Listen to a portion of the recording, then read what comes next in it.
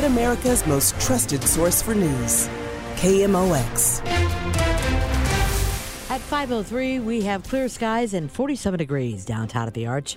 I'm Maria Kina, in for Michael Calhoun. Our top story this hour: parents with students attending parish elementary schools in the St. Louis Archdiocese are breathing a sigh of relief following word that no new school closures are being announced, at least for now. Archdiocesan spokespersons say after a period of discernment, all parish pastors have recommended Archbishop Mitchell Rosansky that their schools remain open for the 2024-25 school year.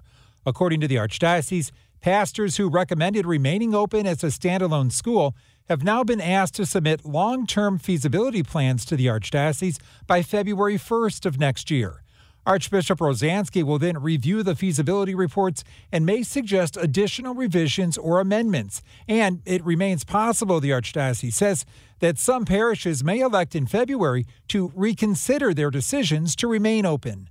Fred Bottomer, KMOX News. A 12-year-old is accused of shooting a man during an altercation. The victim is 31 years old. St. Louis police report during that altercation, the victim's 12-year-old son retrieved his shotgun, walked inside of the bedroom, and fired one shot at his father, striking him in the head. He's listed in stable condition. The child initially left the scene of the shooting on Sullivan Avenue, but then surrendered to police at Central Patrol. And St. Louis police are investigating a homicide. It happened in the 5400 block of Arlington. When police arrived, they found the 24-year-old male victim in the front yard. He was pronounced deceased at the scene. The FBI needs help identifying a subject who violently attacked and pointed a gun at a transgender woman on a St. Louis Metro bus in April.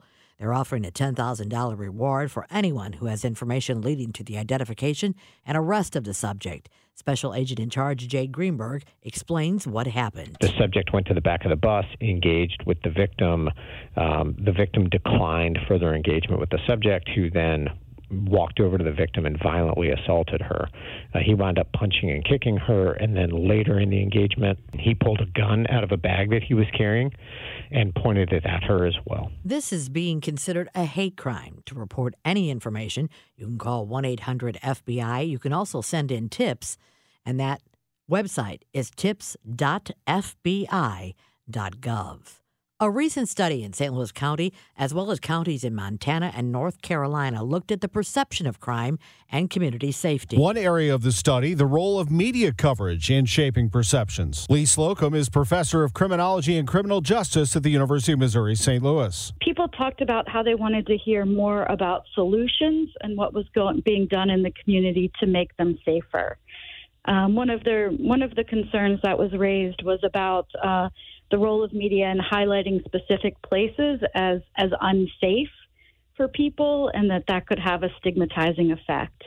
And so they wanted to hear more about what was being done to solve these issues, and a little bit less about focusing on the places where these issues were arising. In addition to St. Louis County, communities in Missoula, Montana, and Mecklenburg County, North Carolina, the city of Charlotte, were also studied. Tom Ackerman, KMOX News. You cannot retain or attract staff when you are not competitive in the market. And that's one of the main sticking points for SLU hospital nurses who've authorized another strike. Kelly Allen says it's about continuity of care, and also it's a safety issue. People that come in that have psychiatric issues, you have people that come in that have suffered a acute trauma, and everybody's in a panic and they're in shock and trying to deal with that.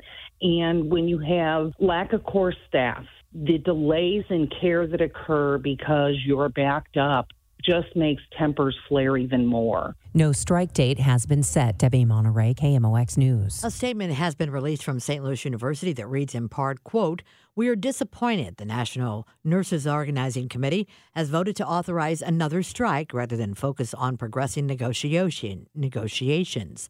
This only further delays both parties being able to get back to the bargaining table to reach strong market competitive contract for our valued nurses," unquote. A ribbon cutting marking the end of the work on 270 North was held this morning in Hazelwood. The $278 million project added a lane in both directions on 270 from North Lindbergh to Lewis and Clark and reconstructed interchanges along the corridor. MoDOT's director, Patrick McKenna, says this stretch of road is very important to the region. Starting with the entrance into Missouri at the Chain of Rocks Mississippi River Bridge just to the east, and then connecting to I-70 just a few miles west. This is the linchpin in the critical flow of commerce for St. Louis, the metro region, and all of Missouri. McKenna says the 270 North project is one of the largest design-build contracts that the Missouri Department of Transportation has ever completed.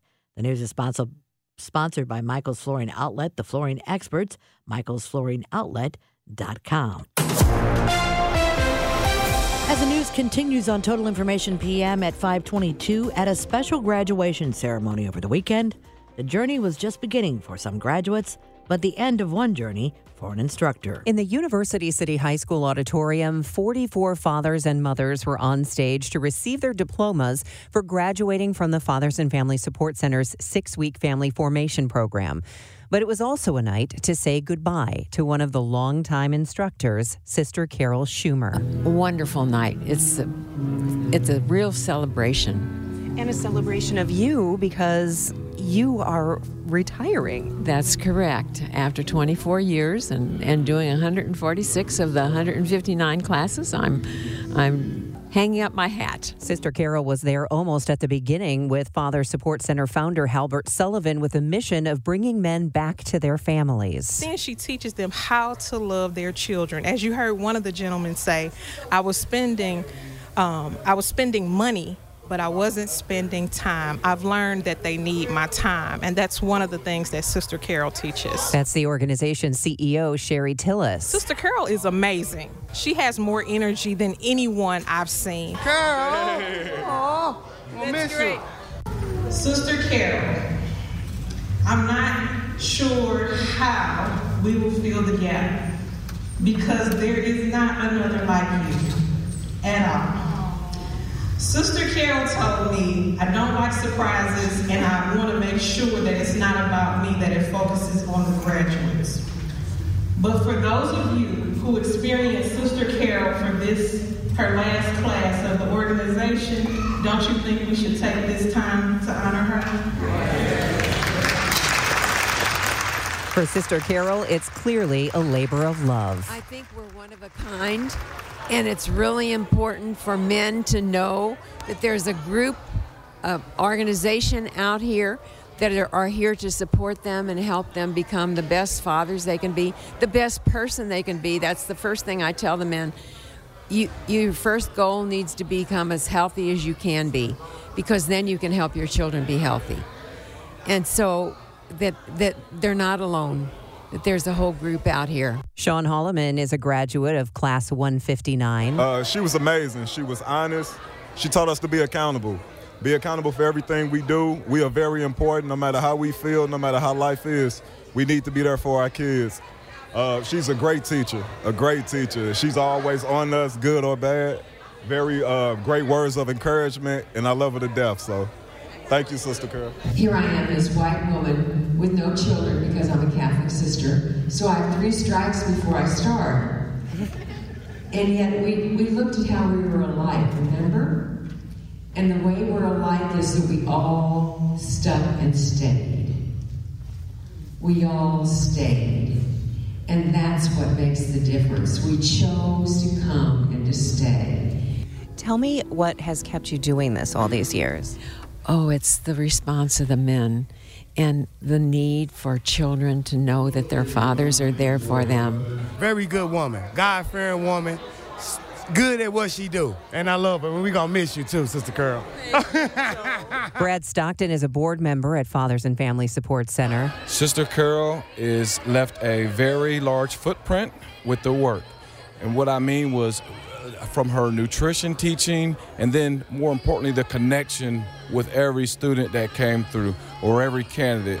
We're all real people, and her shine that she puts on each and every one of those students' hearts is a lifelong impression. She's a master of education. She was a principal before we ever encountered her. So those teaching techniques that she used with her children in school, she actually continues some of those with the men. But that's what kept them engaged and helped them to have buy-in to what she was teaching. It does seem like there was a real affection between her and the men in the class. Oh, absolutely. They get hugs, and it's so funny. She gives out gold stars. They have treats. They have breaks. She holds them accountable to when they're supposed to be back. I've never seen anyone keep notes like her. Sherry Tillis says about 10 years ago, they incorporated Sister Carol's curriculum into the family formation program, and they plan to talk to Sister Carol about training the other facilitators. Sister Carol, a daughter of charity, says her first task in retirement is cleaning out 24 years of collected materials, then relax, and then... My first degree is in math, tutoring. If there's math people that need math tutoring, I'll have to see. That's Sister Carol Schumer getting a heartfelt send-off after 24 years at Fathers and Family Support Center. I'm Debbie Monterrey, KMOX News.